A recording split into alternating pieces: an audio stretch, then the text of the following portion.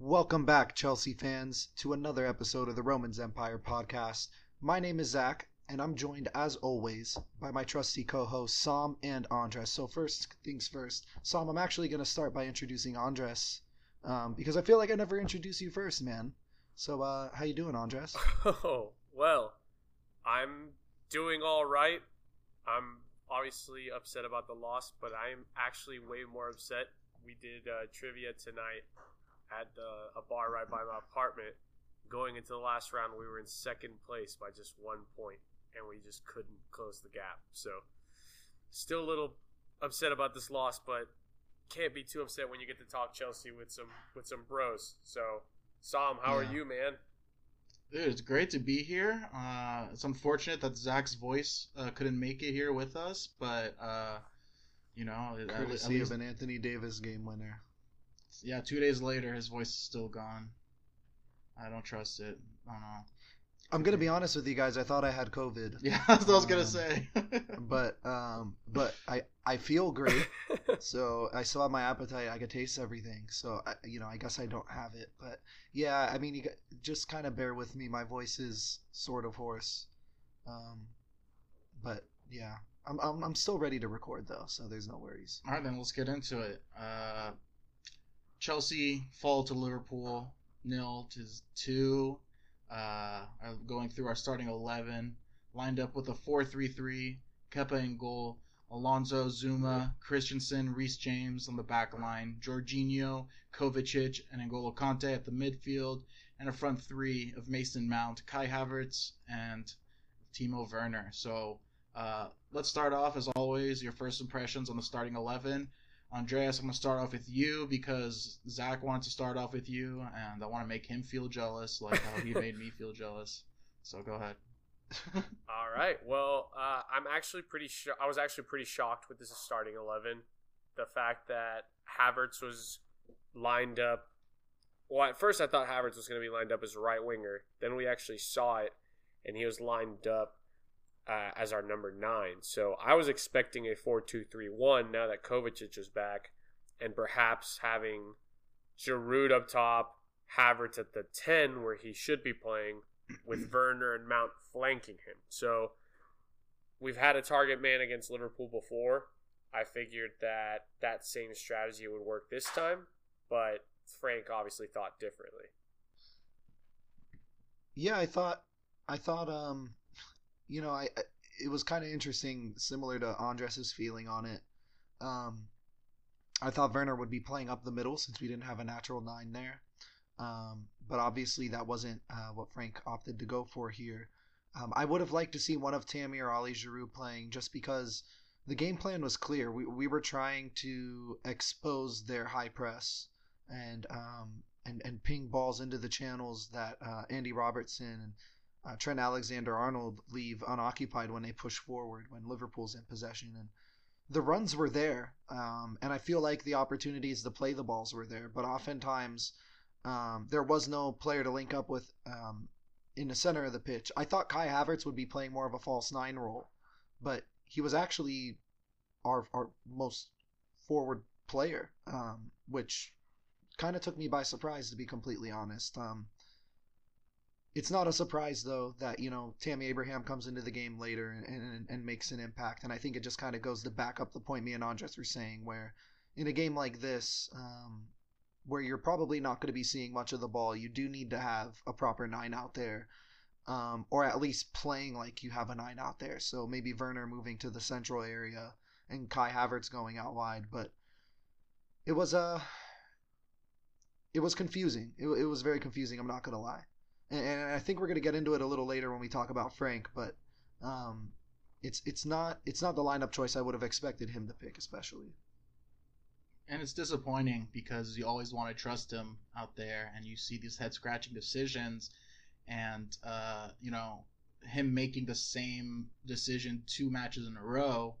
It's it's a little concerning, but I think that the Chelsea fans who are already on the Frank out train, they should, hold their horses a little bit. We're still without a lot of key players and, really no preseason, no, like, what was it, like we played 2 weeks later than most teams into the year, and the only ones who played later were City and United, and they got a week off, while we didn't. So, but these are all the things that Frank talked about today, actually, in his press conference. But it's something to think about. Like, going into the first half, back to the Liverpool match, going into the first half, obviously it's a completely different game in the second half after Christensen's red card. But going into the first half with all of our 11 players, what was Frank's game plan? How did we set up tactically? Zach, I'll start off with you. I kind of touched on it earlier. It looked like the plan of attack was to have Werner sort of fill in that channel that Trent leaves open on the right-hand side. Since they play a high line, it makes sense to put pace out wide. So I'm not completely against the decision to play Werner out there, because it makes sense. You want to have your quickest players out wide to expose them. But I had an issue with Havertz playing in that central role because he never really got into the game much. Yes, the runs him and Timo were making were decent. Some of the runs Timo were making were actually phenomenal, but the timing was still off. And I think that comes with chemistry and, the midfield players getting used to the timing of some of the runs that these guys make. But it just seemed like this game was begging for an old school long ball over the top, and we never really got that. And, I know we got technicians out there like Jorginho, guys like Kovacic, who are more prone to playing, the short ball. But it would have been nice to see somebody ping something over the top for Timo to run into, because you have a guy with that kind of pace, and I think he's showed it in both matches. It's essentially a cheat code at this point, and for us not to be exploiting that more often is kind of confusing. I think the first half, it wasn't necessarily a negative half for us. I thought we didn't attack as well as we could have, but I thought we defended really well. And without that red card, it makes you think what could have happened in the second half, if Frank made the correct substitutions, or if he made the right tactical changes to kind of get Timo the ball a little bit more, to get Kai Havertz on the ball a little bit more. But unfortunately, we just never got to that point. And I think that's a frustrating thing that a lot of Chelsea fans are finding with this game in general. It's not the fact that we lost to Liverpool the way we did. It's the fact that Liverpool never really kicked it into gear. So they were essentially there for the taking. But the red card just kind of threw everything off.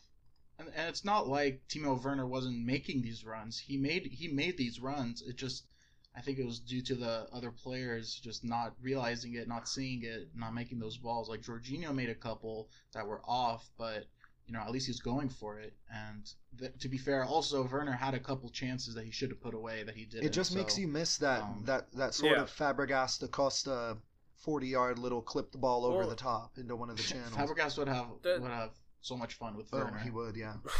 100%. But the tactics were there. I mean, Zach, you talk about like they're not being like correct or whatever, but we had them right. It's just Alonso takes 7 touches before putting his head up. Jorginho can make the short passes. He tries the long ball. The only long ball Jorginho that I can think of off the top of my head that he completed was the ball to Tammy against Wolves last season. Everything else, I swear, is always 5 yards too short and behind the run. Like, he tried a couple times, it just wasn't there. The fact that Mason Mount had more through balls over the top into the sides than our actual, like, midfielders, or, again, Alonso, who has Timo Werner in front of him.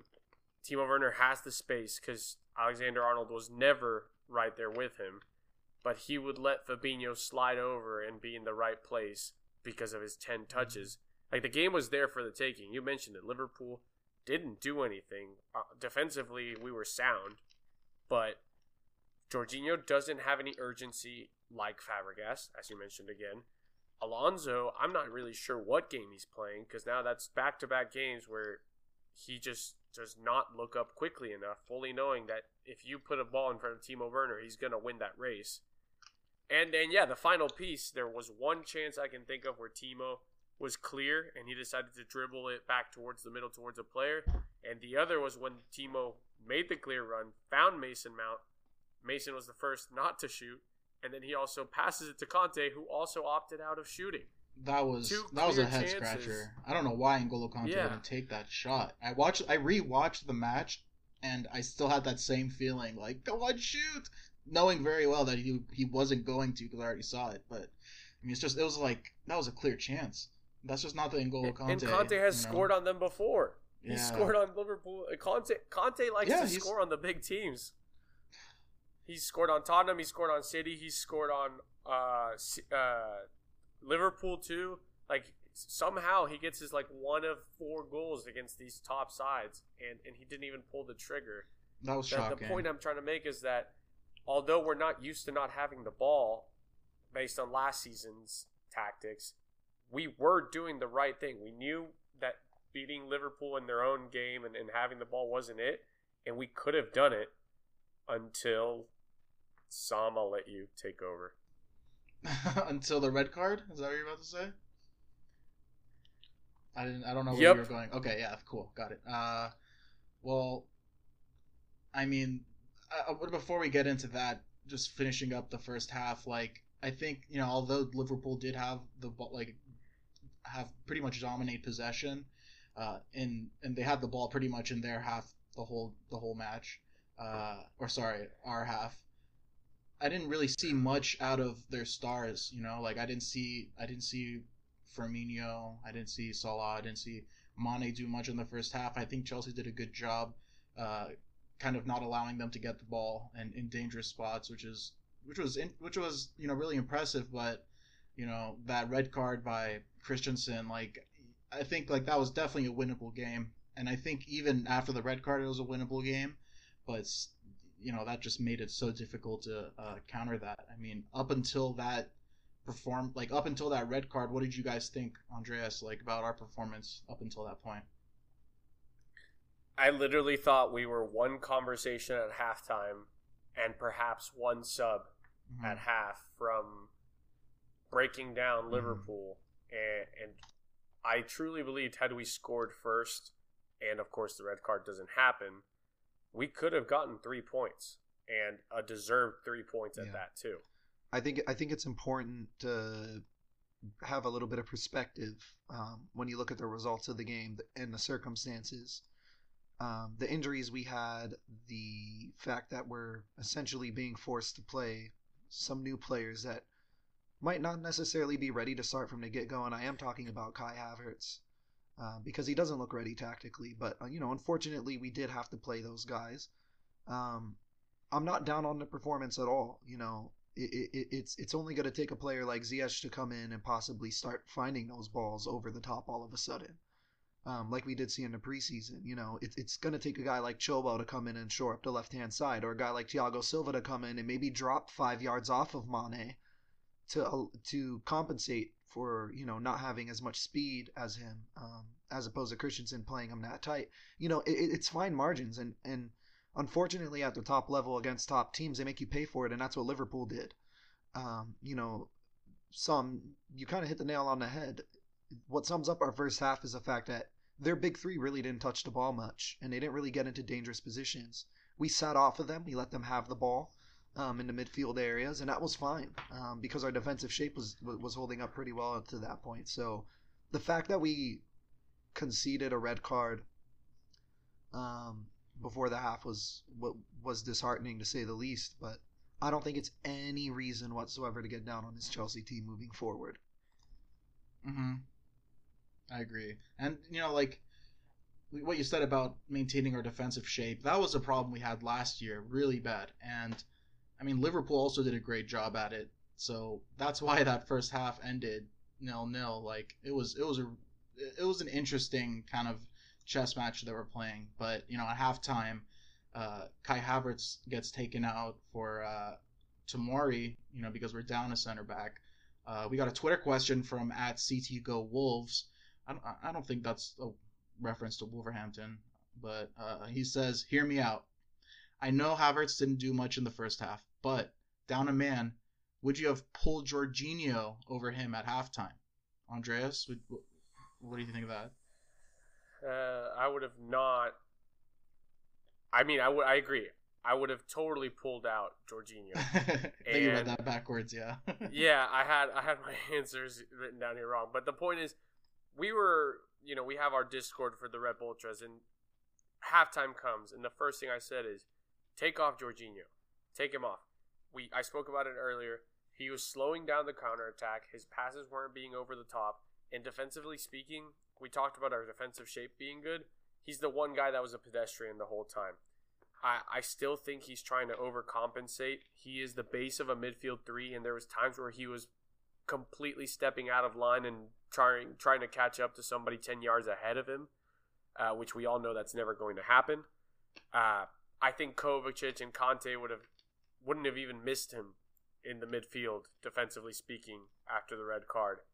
And again, I think Kai Havertz was having at least flashes of brilliance, and all it takes for a player like him is to get one moment to make a difference.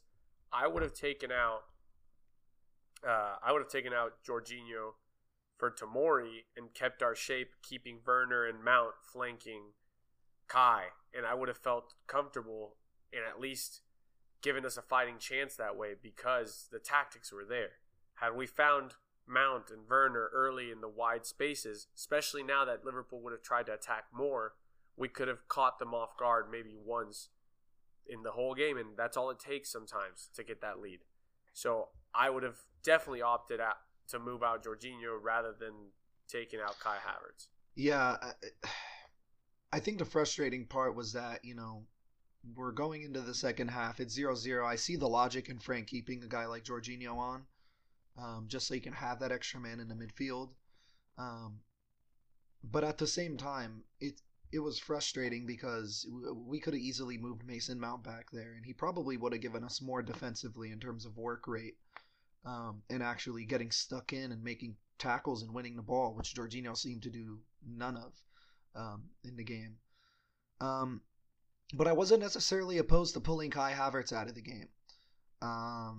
Like I said, the runs he was making were decent. He gets into good positions, and I think you could tell by the way his spatial awareness on the pitch. He's very aware of what runs need to be made and when.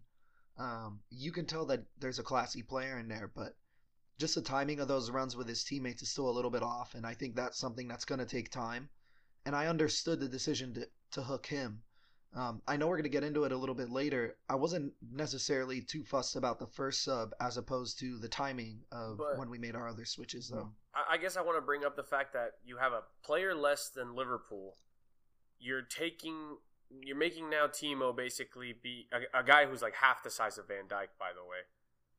The only outlet if possession isn't an option. So, again, Jorginho, who wasn't doing much of progressing the ball, taking him out wouldn't have made a difference versus Kai is 6'2". At least you have a lightning, what's that called? Like a lightning rod for those passes. Like Timo's never going to win a ball in the air, even if maybe you tell Kai at halftime, like, yeah, hey, we need you to be more of a false nine / like check in for the ball and play make, because without Jorginho, even if he gets the ball, who is he going to play it out to? Like, yeah, that was my thing. Like, I thought, okay, take Jorginho out. Kovacic and Conte can get the ball either off their feet sooner or out of pressure, and then you still have three options up top, and one guy is 6'2". You can't run a two-man midfield against Liverpool. That's the problem. Especially because they overload by throwing their wingbacks into the attack. So you essentially got to play with three midfielders because of the two outside mids were the ones tracking the wingers. You talk about 10 men. You talk about Mount doing the work. I mean, you make Mount be more of a defensive winger than anything, and that still gives you the three. But you keep Kai on. My point was that I never understood Kai leaving, at least unless you were making two subs at half and you bring on Giroud or Tammy along with taking out, along with adding Tomori. I mean, I know, but you keep a guy like Kai Havertz in. He wasn't too involved in the first half from what we saw. If you keep him in the second half, you're essentially taking the L defensively by leaving him in the game because he doesn't put in any shift defensively from what we've seen. He was playing striker, though. What were you asking? He doesn't press. He doesn't. If we go down to 10 men, it was clear Frank just didn't trust him to track back and do the hard yards. Maybe he's not fit enough yet. Maybe I have another theory. Frank didn't feel comfortable sticking with him. through the second half. But I wasn't against the decision of taking off Kai Havertz. But the Jorginho thing was confusing. I thought making more sense. It would have made more sense to have Conte play deeper because he was playing high up the pitch. Maybe have Conte drop in for Jorginho and put Kovacic and Mount in front of him and have them do the tracking and running because they're way more mobile. That was the confusing part for me. We saw Frank play N'Golo Conte as a proper number 6, as a midfield destroyer towards the end of last season, and then we come into this season and all of a sudden he's high pressing again. It was confusing, and I think that was part of the reason why we got exposed at the back, because there's gaps everywhere. But when Jorginho's there and Liverpool is playing in transition, we just got exposed. I have a theory. Okay, so last week we talked about Jorginho a little bit, and I said that I thought he played terribly. Zach was the only one who kind of backed him up a little bit, and I rewatched the match afterwards, and like without Dave in there, he really is the only like vocal leader on the team, like near the back. So yeah. I mean, then after I rewatched the Liverpool match, the first half, later that night, and I just like watched Jorginho for like a long period of time, and him barking at everyone, telling everyone where to go, like adjusting the defense, and like I think that he cannot defend himself. Like he just there's certain like you see this so many times when a player's running at him, he just like plants his feet and like at the last second wants to dive towards the ball, and it's just like what he's like standing on his heels. But like him barking orders, being a leader out there, I think the only way that he would be able to take him out is if he put Dave in, but he's not going to put Dave in on a 4-back formation. So keeping Jorginho on, you're going to need that kind of being down a man against this Liverpool side. You need a guy out there who's going to be the leader, and Kai Havertz is young. He's not going to provide that at this point in time. He's brand new to the team. Jorginho is the co-captain, so I think that has something to do with it. It's just starting to feel like Jorginho is a square peg, and we're trying to fit him into a round hole at this point. Yeah, with this team specifically. We found that out after Project Restart. When Thiago Silva comes back, when that's what I was about to say. That concern is not going to be the same. Homeboy needs to learn English first. Yeah, I know. I watch his interview. I mean, today. all he has to say is press, stay, push up. Well, the nice thing is he speaks French, so if he's playing with Kurt Zouma and Conte in front of him, at least there'll be and Aspie. Aspie speaks French too. There'll be a line in front of at least he'll be able to communicate, especially with Mendy coming in, who's a French speaker also. Mm-hmm. So I think communication wise, I think our problems should be solved with a guy like Thiago Silva. So hopefully that'll see less of a need for Jorginho. Yeah. But like Sam, I'm gonna make you really happy. We talk about the lack of having that guy who could play the long ball over the top, especially without Ziyech. Maybe a guy like Barkley in this game would have made more sense to start over Jorginho, because Barkley could just pick his head up and ping a long ball and try to find Timo a lot quicker. He doesn't make those balls that often. Barkley was though. part of the team that beat Liverpool in the FA Cup. Like we had a formula for this, and that's the part that's so frustrating. We did it with the attacking 8s and a base Conte 6. It's like, why are we trying to? I feel like recently Frank is trying to reinvent the wheel. I know we're short with injuries and the fitness of players and whatnot, but my thought process recently is that he's just trying to reinvent the wheel every week. When I personally thought we had found our formula in Project Restart. Mm-hmm. Yeah, I think it's more a matter of kind of taking the positive from last season and using the pieces that we acquired this season and kind of building on it. And it doesn't seem like we're doing that, because we were sort of, when we started this game specifically, we were, as much as we talk about being good defensively, we kind of started the game with sort of a half press. It was kind of confusing what our tactic was to start. A couple of our forward players were pressing, ball would go into the central positions of one of the center backs and we'd sit off. And then after a while, you kind of understood, okay, we're going to be sitting back and try to hit them on the counter. Well, that works against Liverpool. The only way to beat them is a smash and grab. I think, teams like Watford and Atletico of last year could attest to that. But it doesn't make sense to counterattack and try to play out of the back at the same time. And that was the confusing aspect of the way we were set up tactically is, the long ball was there to play over the top. Timo and Kai were making runs. Even Mason Mount at times was making decent runs. But we were taking too many touches on the ball, or we were so adamant on working it through our midfield and around our back line. By the time the ball gets swung to the other side of the pitch, Liverpool's already set. And now all of a sudden you have the best defense in the Premier League in front of you. So I think that's why we found it a little difficult to find some sort of freedom in the game. If we're going to go and start a game with a tactic, and I think this is what I'm trying to get to, is if we're going to get into a match against Liverpool and deploy a tactic, a smash and grab tactic, we have to stick with it. And I think there was too much, there were too many periods in the game where we just seemed completely out of rhythm and just had no flow, because what would happen is Liverpool gets possession for a couple minutes. They'll ping together 15 to 20 passes. We nick the ball. We try to ping together 5 or 6 passes. Liverpool nip it back off of us. Now our backs are against the wall again. And it's just rinse and repeat. Instead, let's win the ball. Maybe play it to an outlet in the midfield like a player like Ross Barkley. Pick your head up, find the long ball, boom. All Timo has to do is hold on to it and find another pass, and all of a sudden we could transition into our attack now, as opposed to winning the ball in the midfield, play it to Jorginho, play a sideways pass to Alonso, play it back to Zuma to Christensen out wide to Reece. And it was just a never-ending cycle of us trying to play out of the back and trying to play this way. And sometimes you just want to see the old school football. You just want to see the ball get put over the top. And something else to think about, like who on this team is going to be more up for a Liverpool match than Ross Barkley.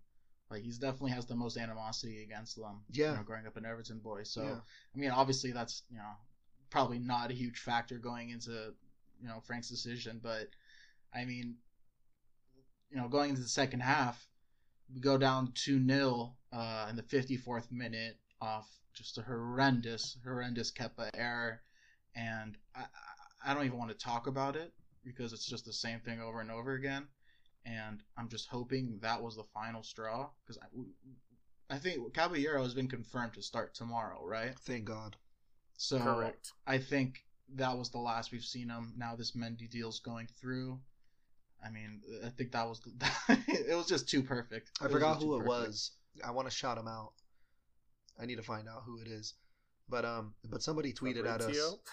No. Somebody tweeted at us that Kepa should be passing out match day programs, because nobody's gonna be in for him. Oh, shout out to Andrew Turney. There it is. He said Kepa is done. Let him sell match day programs for the next 7 years. No one's buying it. Andrew, you hit the nail right on the head, my friend. I think we're all at that point where Mendy can't come soon enough. Yeah, and we do have a little Mendy piece towards the end of the podcast where we get into him a little bit more and what to expect from him. All right, no more Kepa. I'm not talking about him. So going back to Ross and Tammy, they weren't brought in until the 78th minute. Frank opted to stick with 10 men on the pitch for about 24 minutes. Until then. I mean, Zach, I'll start off with you. Is that too little too late to make that kind of sub? Yeah, of course it is. I said it during the game too. It was very, very confusing that we didn't pursue any real changes tactically to get control of the match after going down 1-0, let alone going down 2-0. And usually Frank is quick to react to these situations, but against Liverpool, it was just so blatantly obvious that when we went 2-0 down, we needed a striker and we needed pace. And, common sense would tell you any combination of Barkley and Tammy or Tammy and Cho would have made sense the second we went 2-0 down. But, the fact that we waited to make those changes it was frustrating. And I don't think it was a coincidence that the second Tammy comes on, he makes a run down the channel, gets the ball, and forces Alisson to make a save. You get those opportunities and you create those opportunities when you play, direct players. And Tammy's as direct as it gets as a striker. I mean, he's very straightforward with the way he plays. But the fact that it took so long to make those subs and to see those subs make an impact that late in the game was frustrating. You know, Tammy gets that snapshot off. If that's 15 minutes earlier or 20 minutes earlier, all of a sudden the other 10 guys on the pitch are looking up at the clock and they're thinking, shit, there's a half an hour left. We're still in this. You know, maybe there's a couple goals for us, but, you know, Tammy comes on a little later. Now you look up at the clock and now there's only 10 minutes left. And that was a frustrating thing for me. You know, the fact that we didn't really seem... It's fine if you don't make subs, but when the tactics don't change for that long, something's got to give. So, you know, I'm sure Frank is going to be as critical as of himself as we are being as critical of him, but that type of thing can't happen again, especially at the top level. See, I didn't think much of it because Tammy was supposed to come on. Like, he had him, he was talking to him on the sideline, and then the Kepa thing happened. So then I think that it was like, crap, okay, talk to the coaches real quick to figure out what was going on, what should we do. And then I think by the time he was ready to go back, I thought we were finding a bit of a groove. Hell, we earned a penalty. Obviously, we missed it. But to me, like, what you talk about, like the tactics not being there. I mean, Frank Lampard had to hit the reset button on tactics at halftime. Mm-hmm. At halftime, he comes up with a potential plan, and then when things might be working, then Kepa gifts a second goal, and the tactics are out the window at that point. I really don't think there was much else to do. So, yeah, I mean, we want changes and stuff like that, but I don't really know what he could have done at that point. The change needs to be to play more direct that late in the game. But all right, so if you bring on Tammy right at 2-0, then the potential 2-1 penalty doesn't happen. Like, hindsight 2020, obviously. But I thought, like, as he was trying to maybe discuss with Jody, we don't have a dugout camp per se. But I'm assuming second goal goes in, he confers with his coaches, and while that's happening, you know, the team kind of finds their groove. We should have brought it back to 2-1, and then, like, shifted the momentum, but instead, like, after that penalty kick, zero momentum is on us, and regardless of the subs, like, I honestly just didn't think much of it. I thought because of the shittiness of the situation that Christensen and Kepa put us in, I was just like, there's nothing. At that point, I really was just like, no, it's done. I mean, I don't think Frank has to have that mentality by any means, but yeah, he was going to have a plan B, and then you're asking him like 10 seconds later, like, oh, crap, okay, now I need to have a plan C now over something so dumb as a keeper not clearing the ball. How does the plan change much? I mean, we're still 10 men down. We still need goals. I mean, so... I mean, I don't know, because I would have taken out Jorginho at the beginning and tried to play maybe, like I said, maybe you would have had Giroud or Tammy at the beginning of the half, and then the plans drastically changed. So obviously he didn't think that was going to be the no, big but the fact that Jorginho was still on the pitch and we still didn't make any changes, like nothing to the way we played. But he was on the pitch and we earned the players penalty. Weren't trying to make different runs. The tempo didn't change. The pressing didn't change. Nothing changed.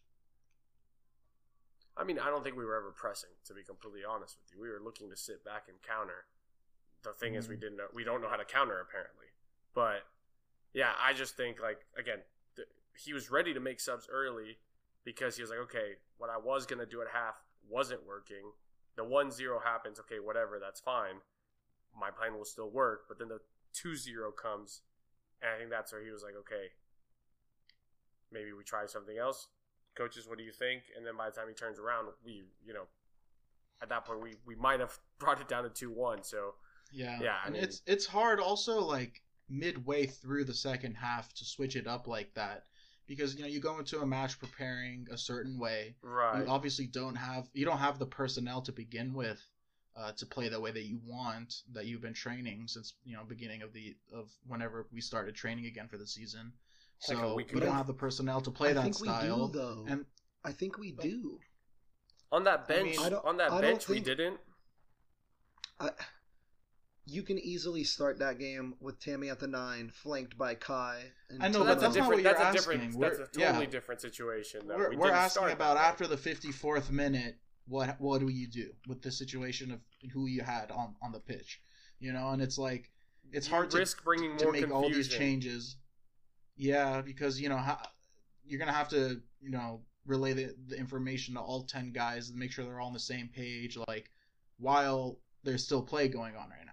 So I, I'm siding with both of you, with Andreas that like there was probably not much you could do at that point, but also with Zach that like if you're gonna be the manager, like you can't ever just roll over and die. Like you gotta try to do something. But I think it's kind of tough in that situation with who we had available. But like this move, putting Tammy and Ross on, that could have been made in the 60th minute, 65th minute, 70th minute. He waited until the 78th to do something. So, and the thing, something that I can't believe we haven't even brought up. We're 35 minutes into this, and we haven't even brought up Cho once. Mm-hmm. Like, it's crazy that this situation has evolved the way it has. Like, every single, going into the first 2 matches, I thought certainly he's going to play Cho. Like, certainly, like he has to start, especially today. And still not to see anything from that. And I haven't seen too many reporters ask him questions about that. I've seen tweets about how we actually have a Twitter question on it from Tim Chelsea. Okay, but if it's perfect for right now if you want to mention it. Let's the thoughts on the Cho situation, and he says expectations for the season. So I mean, for me, so Lampard did have a quote on Cho. Okay, let me read that real quick. He says, "We know in a Premier League squad and the number of games we're going to play, we need competition in those areas, backups in those areas, and players competing to make that position their own. That's where Callum is at, and that's why I keep saying he needs to train. He needs to show in training every day, and when he gets his opportunities in games, which he will have tomorrow because he will play against Barnsley." Wow, okay, I don't know. This is the first time I heard that. That's awesome. He has to show in every minute, on and off the ball, what he can do for the team, and that's the position Callum is in at the minute. He's had an early breakthrough in his career because of his talent. He's had an injury, and now I want to see him flourish again. Okay, it's kind of funny. I'm recording my live reaction to the quote, actually. I had no idea that he said this. But very interesting on the inside of the situation. I'm excited to see him play tomorrow. But yeah, Zach, what did you take of what he said? This is as clear as day. I mean, we kind of dissected and speculated on the situation last week, and I think this quote kind of validated it. Frank's clearly given him instructions, and now it's just a matter of Cho following them. It's every time Frank speaks on Cho, it's starting to sound like a broken record. We always hear something along the lines of he needs to put his head down and train and work really hard. And we get much of the same here. There's something he's not doing on a training pitch that's impacting his performances when given chances. And, you can take this one of 2 ways if you're Cho. You can be negative and down on yourself about it, saying, fuck, I've been working hard, I've been putting in the time, and I'm still not getting rewarded for it. Or what you can do is, listen, my manager's got my back here. He's told everybody he believes in me. He's told me exactly what I need to do. Now it's just a matter of going and getting it. So I hope he's a professional about it. I hope he does succeed and work really hard, and I hope he trains well. But the fact that Frank keeps mentioning training is a question mark for me, because Frank has always been outspoken on it. You're not going to play based on merit. You're going to play based on the way you train. And he rewards players based on that. We saw Fikayo Tomori. So you mean he is going to choose them by merit? He is going to choose them by merit, excuse me. Okay. And we saw it with Tomori last year, and we also saw it with Ross Barkley, where he kind of talked up these guys before giving them their opportunities in the team. And when they came into the team, they did well. So Callum just might need that kick up the ass. But, this is, the second or third time off the top of the head that I can remember that Frank has mentioned specifically training. So it's something to keep an eye on. But, Andres, what do you think? Have your thoughts changed at all, or did it just kind of validate what we dissected last week? I don't know if it's because I just think that Frank is trying to reinvent the wheel. Like, if we were coming into this game knowing we were going to counterattack, and the reason you put Werner is for his direct line speed on the outside, why not match that with direct wide runs on the other side? Natural wing play. Like, the only healthy natural winger. And a guy, again, who's quick, and it removes the Jorginho conundrum, because you go back to a 6 in Conte. Heck, 4-2-3-1. You can keep Kai as your striker for some odd reason. Mount at a 10, more of an 8 hybrid, and Werner and Cho on the outsides. It's getting a little repetitive from Frank, and I don't know if he's just being political, but I mean, we've seen this with Cho before. Like, my worry is that like he's just gonna pout and won't move and want to leave and whatnot. I hope he plays tomorrow, balls out, and low key like shows Frank what he was missing the last 2 matches. Because that, I feel like maybe that's the one thing. Like, we've talked about it. We talked about it last time. Like, some people aren't practice players for some reason. They just aren't. So maybe one more like baller performance from Cho is what we need. I don't know. The Cho situation and the current Tomori situation are 2 things that are extremely baffling for me. You think the Tomori situation is baffling? Why don't you go into that? Like, a little if bit? he played, yeah. So I mean, Tomori, we know the story last season. Injuries caused Tomori to come into our starting 11. Next thing we know, he and Zuma are a great partnership early in the season. We win a bunch of games. He has 1 bad performance and a slight injury. We don't see Tomori the rest of the season. Since last February. Radio silence. Radio silence. Well, you know. And then this season, go ahead. out of nowhere, he makes the bench ahead of Rudiger, who seemed to be a coach-manager favorite. And and now who knows what his future holds. Well, our friends at London is Blue, they had a crazy guest, Fabrizio Romano, on. Never heard of him. Good friend. Here we go. So he indicated on the podcast that one of Rudiger or Tomori are set to leave the club this window. So Rudiger's agent, who's his brother, he's already testing the Italian market, because he still has a good reputation there from his stint with Roma. But Tomori has heavy interest from Everton, who want to take him on a loan. But, his future is still unclear up to this point. So, out of the 2 choices, sell Rudiger or loan out Tomori. Andreas, which one would you prefer? Are you seriously asking me? I mean, I have a pretty vocal history of how I feel about Rudiger, especially after last season. Of course, I'd rather get rid of Rudiger. Give him a nice little bonus check for. Question. Give him a very nice little bonus for bringing in Kai and Timo, and you pay for his flight back to Italy. That's dirty. That's dirty business. Yeah, okay. I gotta agree. We're still gonna be pursuing Declan Rice. At least that's what it seems. And we're gonna need to be able to fund that. So I think, moving one of Alonso or Emerson, Bakayoko, and possibly Rudiger, that can open up some funds to make a pretty substantial bid for Declan Rice. Yeah, I was about to say that.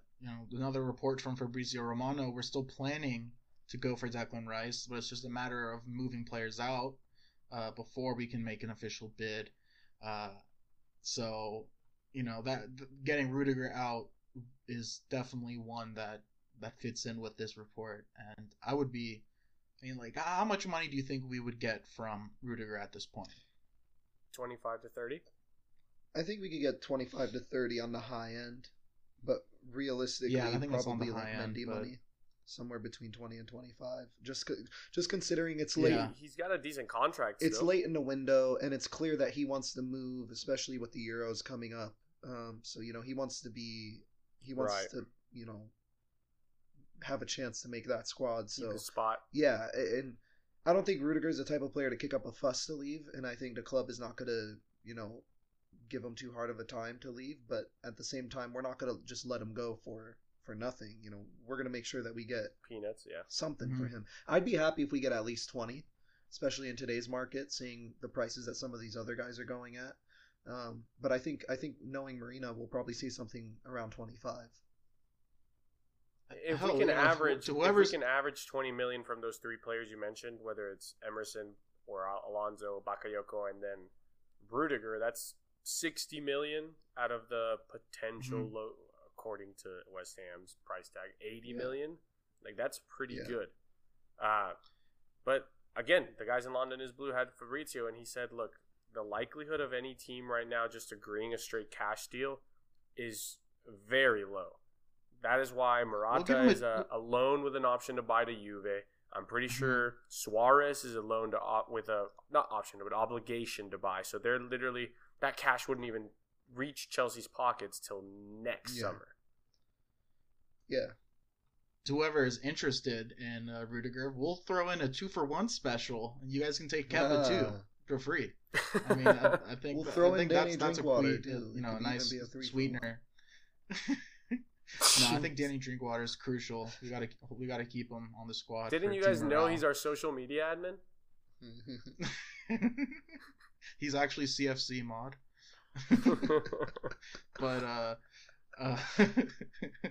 But all right. Talking about Kepa. Right now, we're officially into the transfer news. By the way, that was a very seamless transition. But let's talk about Eduardo Mendy. Eduardo, huh? You put a little bit of Eduardo. Fabrizio says we're going to be interested in future players from South America, and now everyone's Eduardo, Jose, and, golly. Eduardo Mendirosa to Chelsea for about £22 million from Rennes.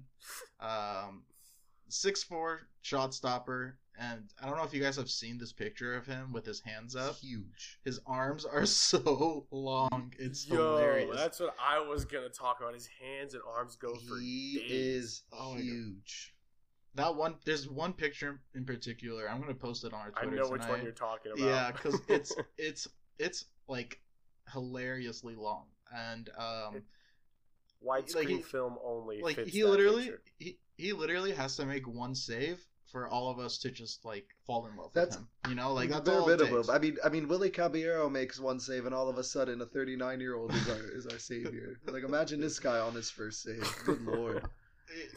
He comes out for a cross and catches. This is when we really miss the fans not being at the bridge, because I could just imagine the reception he would get after making one single save. Standing ovations. Zach, you want to go into a little bit? The type of player he is? Yeah, so, I mean, obviously I'm not an expert by any stretch on League, but I did do a little bit of scouting on him. One thing is clear, Sam touched on it, he's super long, and he's a great shot stopper. So his save percentage in League One last season, he only conceded 19 goals in 24 total appearances, which is impressive considering the team he was playing on. Made 59 saves on 74 total shots at a 78% save rate. I think we've seen stats and metrics on Kepa, and if you're listening, you've probably seen them all over social media. But in case you're wondering, Kepa's save rate compared to Eduardo Mendirosa's 78% is actually 55%. Kepa has faced 99 shots in the 2019-2020 season, and he only saved 55% of them. But that does not. I think that was the worst save percentage in the Premier League. And he was all. The fact that goes along with the most expensive goalkeeper of all time is laughable. Is a joke. Yeah. Now here's I think the other stat is that he had the worst actual goals conceded versus expected goals out of any. I think Jordan Pickford's the qualified. I think Jordan Pickford was the only goalkeeper to concede more outside the box than him too. And he's even shorter than Kepa, correct? Yeah.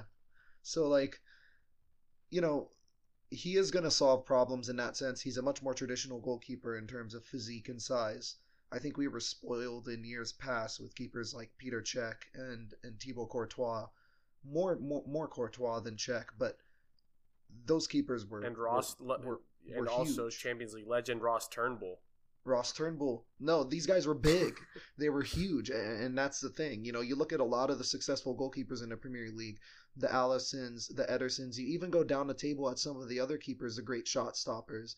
You know, who was Watford's goalkeeper last season? Foster? Yeah, Foster. Big, lanky goalkeepers who have strong hands, who look physically strong. They're just more capable of making saves. It doesn't take a genius to put that together. But one thing I want to mention before Andres can kind of touch on this, so I went in and I actually looked at how good of a keeper Mendy is playing with his feet, playing with the ball out of the back.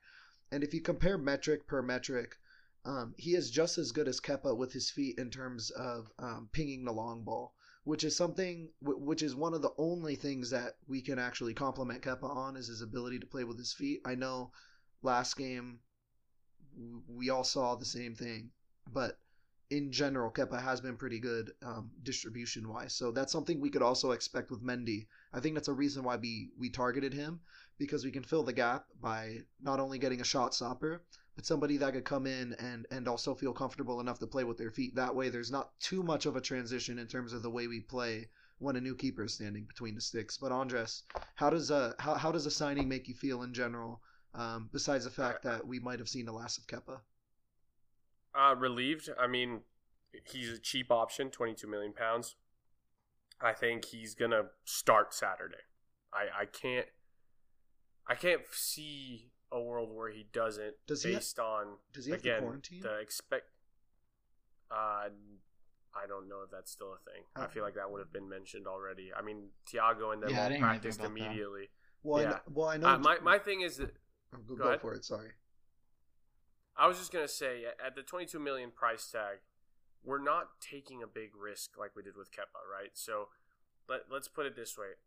I think fully knowing there is no market for Kepa right now, you bring in a £22 million keeper who, in the worst of cases, is your long-term second keeper / Carabao Cup and FA Cup goalie.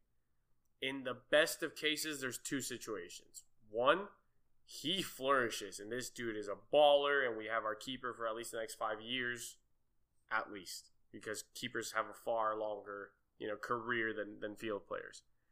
Option number two is that somehow bringing this guy puts a fire in Kepa, and we see flashes of Kepa under Sarri where he actually saved us a few times and isn't making bonehead mistakes, and is the Kepa that was about to bench De Gea from the Spanish national team. And heck, even if that doesn't mean that Chelsea is like, oh, you know what, we'll keep Kepa, at least it'll create some buzz around Kepa going into a summer of perhaps the Euros. And maybe he does win the Euros and maybe he leaves. So for 22 million, you're telling me that the options are that Mendy is going to stay. He's going to stay with us no matter what and be either a second keeper, a surprisingly good first keeper, or at least someone that motivates Kepa to be good enough to find himself a way out. I think that's great, because I think we've reached a point where I don't know if the majority of fans, again, Zach mentioned, had fans been in the stadium for both Brighton and Liverpool, I don't think Kepa's mistakes would have been welcomed or at least forgiven in the eyes of fans in a season where we're supposed to be contending for the title almost. Like, obviously Liverpool and City are still the example, but the new expectations are higher, and if it's going to be one individual player that's making us not get there, I don't think it would be taken well. So I'm relieved, because I think that this is going to make our defense more comfortable, our manager more comfortable.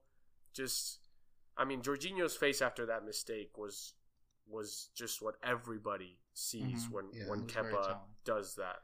So yeah, I'm relieved. Yeah, I mean, listen, Kepa is shit. He's been shit. So as long as Mendy plays marginally better than shit, then it's an improvement. Like, he doesn't need to be a 60% save rate, world it's an stopper. And average, the second worst. That's what I'm average saying. is all we need. Like, that's what I'm saying. He doesn't need to be a world breaker. He just needs to be serviceable. And Kepa is a negative. Like putting him out there is not, it makes me nervous. I mean, and I don't want that. It is sort of it does make me hopeful in general. Like just the outlook on the board this window, we've pretty much filled in the gaps that we had in our squad in terms of players we needed. We needed a left back. We needed a center back. We needed a new attackers. We got them. We needed a new goalkeeper. We got him. Now, But be more specific about the goalkeeper situation. We needed a goalkeeper who can stop shots from distance, because a lot of shots that we got scored on were outside the box. And a lot of shots we got scored on were inside the box through set pieces. So we needed a keeper who was aerially dominant. Which he is. And I believe that... he's very comfortable. I believe he's actually known for his coming out and being strong in the air. He doesn't catch the ball much. You talk about filling in... From what I've read. But yeah, right. But he does. But that's on shot stopping itself. Yeah. But you talk about, like, what are Kepa's biggest weaknesses? And we talk about him getting always beat from shots from far that he should be able to track and get to. And then we talk about our very, very big weakness of set piece defending.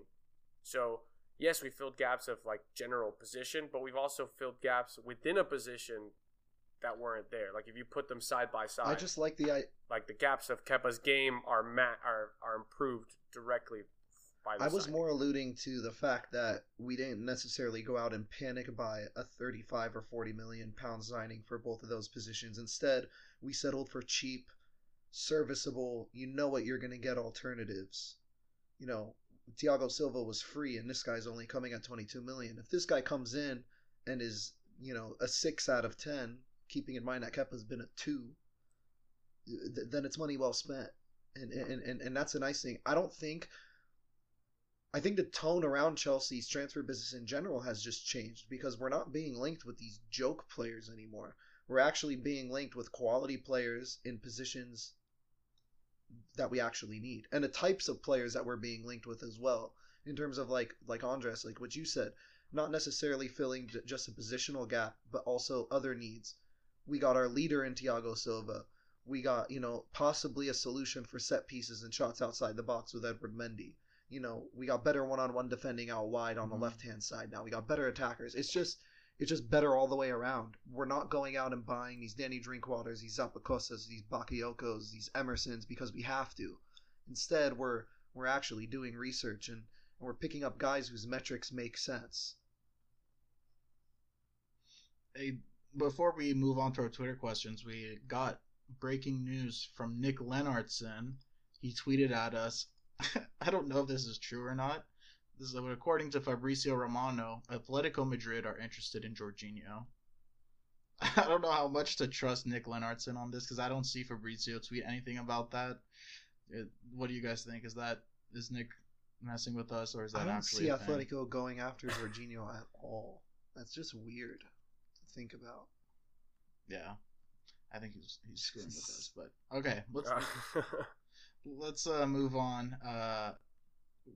We don't have too many Twitter questions. We posted the tweet kind of late, but we have just a quick one from Nacho Fuentes. Shout out to Venezuela. He says, from the past 2 matches, which players have impressed you the most, and which have disappointed you the most? Whom would you like to have given an opportunity instead? And he said, Cho is a given. But I'll start off with you, Zach.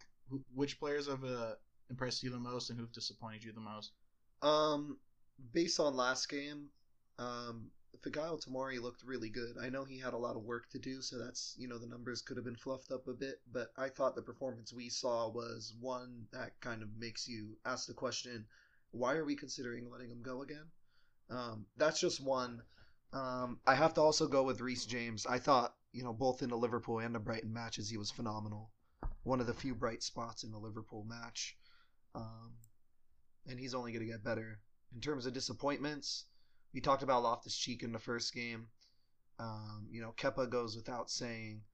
I'm gonna go ahead and say Kai Havertz, not because of the way he's performing, but because we haven't seen him play behind a striker yet, which is where I think he'll be best served. So really, you're disappointed in I'm Frank. disappointed that we haven't seen him, play the 10. or some version of that. Even against Liverpool, if he played a false nine, it would have, fulfilled some sort of craving I had for him at the 10, but we didn't even get that. So Giroud hasn't yet to make a minute yet, right? Like he hasn't played yet this season. Am I forgetting? Correct. Okay, yeah. So maybe I would have liked to seen a little bit more of that. Play Werner on the wing and Kai at the 10. I think that's what I had as my predicted lineup, and it really wasn't even close. Oh yeah, yeah. Okay, that's what I wanted to see. But in terms of impressed, I think Zuma has had a very strong start. You mentioned Reece James, that goes without question. I think we finished the season thinking, Aspie will probably still be, the way he finished, he'll probably still be starting when the season comes, even with the injury. But now Reece has come, and after he had a kind of dodgy project restart, he's been nothing but solid. I wanted to give a shout out, of course, to my boy Kovacic. I thought he was extremely good against Liverpool when we had the 11 players, and even partially when we had the 10. And then the other player, I mean, we talked about Tomori. In terms of the disappointments, Loftus-Cheek obviously first game. In this second game, I didn't think defensively he was disappointing, but Alonso on the ball was just frustrating for me to see. Again, counterattacking should be quick thoughts, and every time Alonso got the ball, I don't think he even knew what he wanted to do with it next. And you can even see that he's like processing as he rolls the ball forward, backwards, forward, backwards, forward, backwards before making a sideways pass. And Timo has sprinted about 40 yards and doesn't get a pass down the line. So Alonso, who has been Chilwell coming for him, Chilwell is going to get minutes tomorrow. How is a guy who's about to lose his starting position playing so lax? And that's really disappointing for me. In terms of who I'd like to see get an opportunity, Cho, obviously. I want to see Tammy, and maybe this is a perfect segue to talk about Barnsley. Yeah, well, we'll get into Barnsley right after. Let's just let's do the quick thoughts, run through that, and then we'll hop into Barnsley because this is a staple in our show now. We'll start off. We'll do it again where I read Nick's and Zach will do Ron. So Nick actually wrote more of like a poem. It was quick, like a haiku. It's like, yeah, I was gonna say haiku, but I think there's too many syllables for that. Definitely too many sentences. It's 3 lines. I don't know how many syllables, but he says it's called "Quick If Thoughts with Nick." I thought that was a typo at first, but you'll see. If AC did not screw up, if Kepa did not screw up, if J5 did not screw up, if our signings were fit, then and only then. That was beautiful. I gotta say. Oh my god. That was the best thoughts yet. That was a panty dropper. The hairs in the back of my neck are just if. And I thought my reading of it added to the effect a little bit too, but Nick. Yeah, hindsight 2020. From now on, all of your quick thoughts need to be written in like poem format. So, congratulations. Now let's get into Ron's quick thoughts, and then we'll hop into Barnsley. Zach. So, Ron's quick thoughts, aka Bone Daddy, aka Bone Daddy Cool, aka Bone Daddy Deluxe, aka Bone Daddy Supreme. Nice. Ron said, "Tale of Two Halves." That's that's poetic. That's kind of poetic. That error by AC was more than likely due to him being not confident in Kepa. Ooh, that's bold. I think there's something in that. All the abuse Kepa has been getting from the fan base has me worried for him. I think you're the only person in the world that's worried about Kepa. Yeah, what am I worried about? I'm out of here. Hey, mental health is an important issue. I'm with him. He's caused me mental health, okay? That's only right. It's only right. Wow, the sensitivity is non-existent. This game would have been different with Hakeem Ziyech or Captain America. I think so too. Venezuelans run the fantasy Premier League. You know what? I have 4 Manchester players and none of them played in week 1. So give me some time. You also have Harry Kane and Son. I mean, do. that's just I do. very disappointing. Son went off this weekend. How both the of heck them. could you not? I'm still mid-table, and 4 of my players only played 1 game. So Andreas passed me by 1 point. That was Ayo. disappointing. Ron said I- Timo is the real deal, and Kai had some runs. I thought the same thing, Ron. Yeah, he had the runs for you, sure. you can see the influence Anthony Barry has had on the team. I don't know if I could see it yet, but I sure hope he is. This Cho thing worries me a bit. And then last but not least, we'll be fine once the cavalry comes in. So I think Ron and Nick pretty much touched on the same things in both of their endings. Nick a lot more poetic than Ron, but The best is yet to come. exactly. They alluded to the signings, so only time will tell, guys. Just be patient. All right, let's hop into Barnsley. Andreas, we'll start off with you. What do you want to see as far as like what players get chances and just like what you want to see Frank do? Yeah, I think we need to put out a strong lineup. I think it's been obvious that the team hasn't meshed quite as much as we would have hoped, obviously with a short offseason. So it goes without saying that Thiago Silva, Ben Chilwell, and even Aspie, who's been hurt, I hope all 3 of them start in the back line, which is a lot of subs, but, I mean, we play again on Saturday. The guy who I really want to see is Tammy. And the reason behind that is well, we don't know why Frank opted for a non-traditional striker in a game when he had 2 healthy ones. Now, he was our top goal scorer last season. He finished off kind of poorly. Let's see what he does. As Zach mentioned, he had a good cameo against Liverpool. Hashtag Team Tammy. Let's see if he can do that from the beginning. I want to see Tammy show like, hey, yeah, Timo Werner's great, but so am I. You know, we can both play on here while everybody gets healthy, and heck, maybe I can even get a run out when all those guys are healthy too. So Tammy's the guy who I hope he starts tomorrow, and I hope that he can get a good performance. Apart from that, I hope usually I want to see all these academy kids and such, but to be honest, I want to see mostly our team. I hope that, maybe Kovacic gets another match since he didn't play against Brighton, and maybe see Kai in his actual position for once. That'd be nice. I have 4 requests. I need to see Cho. I need to see RLC. That's a given. I need to see Kai Havertz at the 10, and I need to see Tammy up top. I think we're exactly spot on, Andres. In terms of... I don't think RLC should start, though. No, I think RLC should start, but I don't think he should start at the 10. I think Frank should be like, Kai, where would you listen, play him then? You're going to play the 10. You're playing against a crap team. Let's see what you got.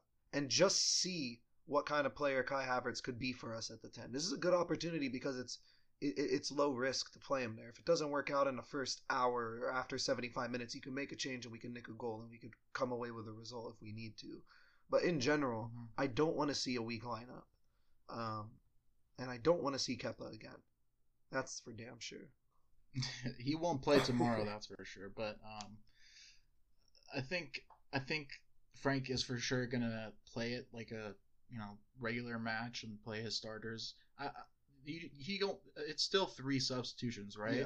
The EFL Yes. Cup didn't change it. So, I mean, I think that when I was listening to his presser earlier today, like he talked about treating this match to help the players get fit, and like we're just not whether that meant like physically mentally fit or fit like too. chemistry or or like chemistry as well, like playing together. I think it's more along those sides than physically fit, because you can get fit in training, but I mean obviously playing is a different game. But it's I'm so this is going to be probably like the earliest round of an EFL cup that or Carabao Cup that I'm actually going to be like really excited to looking forward to watching. So do you guys think that like Thiago Silva and Chilwell will both play like a full 90? I don't think there's any chance those guys will. I think Thiago Silva might, because he wasn't injured. He was just why- on holiday. Yeah, you're right. Yeah. Yeah, I think he plays the 90. I think comes off the Chilwell, bench. because Aspie can slide over, so Chilwell, if Alonso's not the one coming in, Aspie switches over to the left, and Reece James comes in at the right. Or we could have put in Tariq Lamptey also. If only. Just kidding. Let it go. Let it go. All right. Is there anything else you guys want to? Any predictions? It's kind of hard to predict these score lines. I think we're gonna I think Cho and Tammy score. It would be really nice if Tammy and Cho got a goal. Yeah, I'm gonna go with that. It's a must. I think it's a must win. Thiago Silva, it'll look really Thiago bad. Silva, goal off a corner. Debut. Okay. Jumps into the stands. All right. And I'm just happy I didn't make a prediction last week because it was So I'm going to refrain from making a prediction. But I think if we don't win this match, it'll look bad. All right, we'll finish off talking about West Brom this Saturday or this Sunday. Right now they're sitting 20th after 2 matches. They lost to Leicester 3-0 on opening day, followed by a crushing 5-2 loss to Everton this past weekend. Not looking too good. Clearly as a promotion side, they're just look like they don't belong in the Premier League right now. They played a 5-4-1 in both of these matches, and they look to hit on the counter with their wingers. So just some players to be wary of.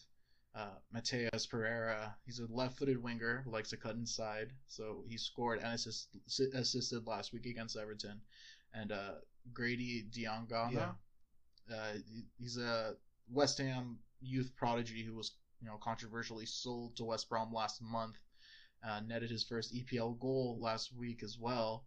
And don't forget the man himself, Branislav Ivanovic. Right. Oh my God, I forgot they got him. That's awesome. Dude, by the way, watch out for him on set pieces. Yeah.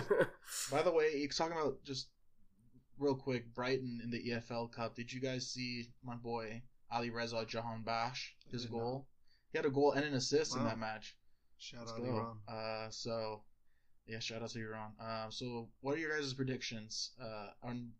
Actually, before we get into predictions, this is the second match in the week, and we're expecting to play most of our starters in the Barnsley match. So how do you guys think Frank manages as far as the minutes in the Barnsley match? Is he gonna prefer to take a guy out for this West Brom match, or can he also treat this West Brom matchup as not something to be too worried about? No, I think I don't think Werner plays tomorrow. I don't if we're talking about match fitness and meshing, the one guy that probably doesn't need to play is Timo Werner. Apart from obviously Kepa getting dropped, but I think he'll be fresh for Saturday. I think also Saturday may include a bench that has Ziyech and Pulisic, from what he said in the presser today. So, in terms of who you play tomorrow versus who you play Saturday, like I said, the rotational guys are the ones that you look to bring in earlier, maybe tomorrow once the lead is secured, if they're not the guys starting. So your Barkley's. Why is he the only name that I can think of? RLC if he's not starting. Maybe Jorginho comes off the bench since you probably won't use him anymore if you have the right personnel on Saturday. I mean, we have, you never know. Maybe we'll even see Malang Sarr. I mean, the guy hasn't even left out on loan yet. So he's our player, and if we're not trying to tire people out, he could maybe get a run out. Obviously, there's only 3 subs, but I don't see us having. Watch Malang Sarr start at left back over Emerson. God. I don't see the key contributors that you expect to play Saturday get a full 90 here. So Havertz, Conte can do it. Kovacic can potentially do it, but I don't see Havertz doing it. I don't even think Werner comes out. So, out of the new guys, Chilwell won't play a full 90, like we said. So I think it's important for Thiago to get a full 90 because whether it's a Premier League team or Championship, Division 2, it's going to be a physical game, and it'll be important for him to get accustomed to that. You don't sub Thiago Silva out. Fair.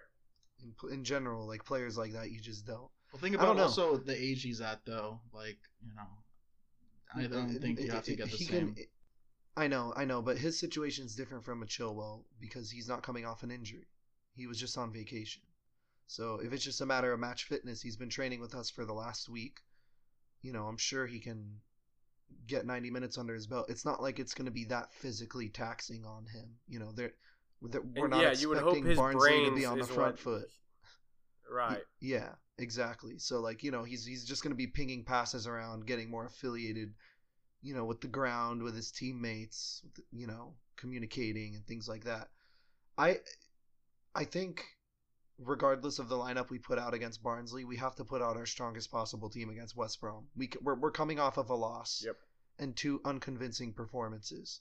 So it's not like we have a comfortable lead at the top of the table, or it's not even like we started out the season, like Liverpool, where we came out with 2 wins. And their wins weren't even comfortable per se, their first one at least. So we have to come out as strong as possible, and we just kind of have to sucker punch West Brom. And it's unfortunate for them now we have to play them this early, but I have a good feeling about this game, and I have a feeling it's going to be our first game where we see a sort of goal fest. So I know we didn't get into predictions yet, but I'm going to say 3-0 Chelsea. I say we get our first clean sheet, and Werner gets a debut, and Werner gets his first Chelsea goal for us. And I know I'm 100% right. I just have a gut feeling. Andreas, what about you? For West Brom, I think we'll get our first clean sheet. I like that. I think is that going to be Mendy's first start? It won't be a coincidence. In my book, it is. Okay, cool. I think that's if he's in goal, it's our first clean sheet. If not, sorry, Andreas, I don't think that's happening. But yeah, I'm not too worried about this match. Even if we don't play our best 11, I understand coming off a loss, like this is a must-win, especially against this team. But we'll see. I'm not saying play the youth, but I think what Andreas said, Werner not playing against Barnsley, so he'll be good to go for a full 90. I think we'll see. That would be his first goal, yeah, because he won a penalty. Yeah, all right. I think that's it. I'm not gonna give a number. A number. I don't like that. I'm just glad I got through the podcast and my voice only cracked once. So for me, that's a win. Yeah. So no matter what happens.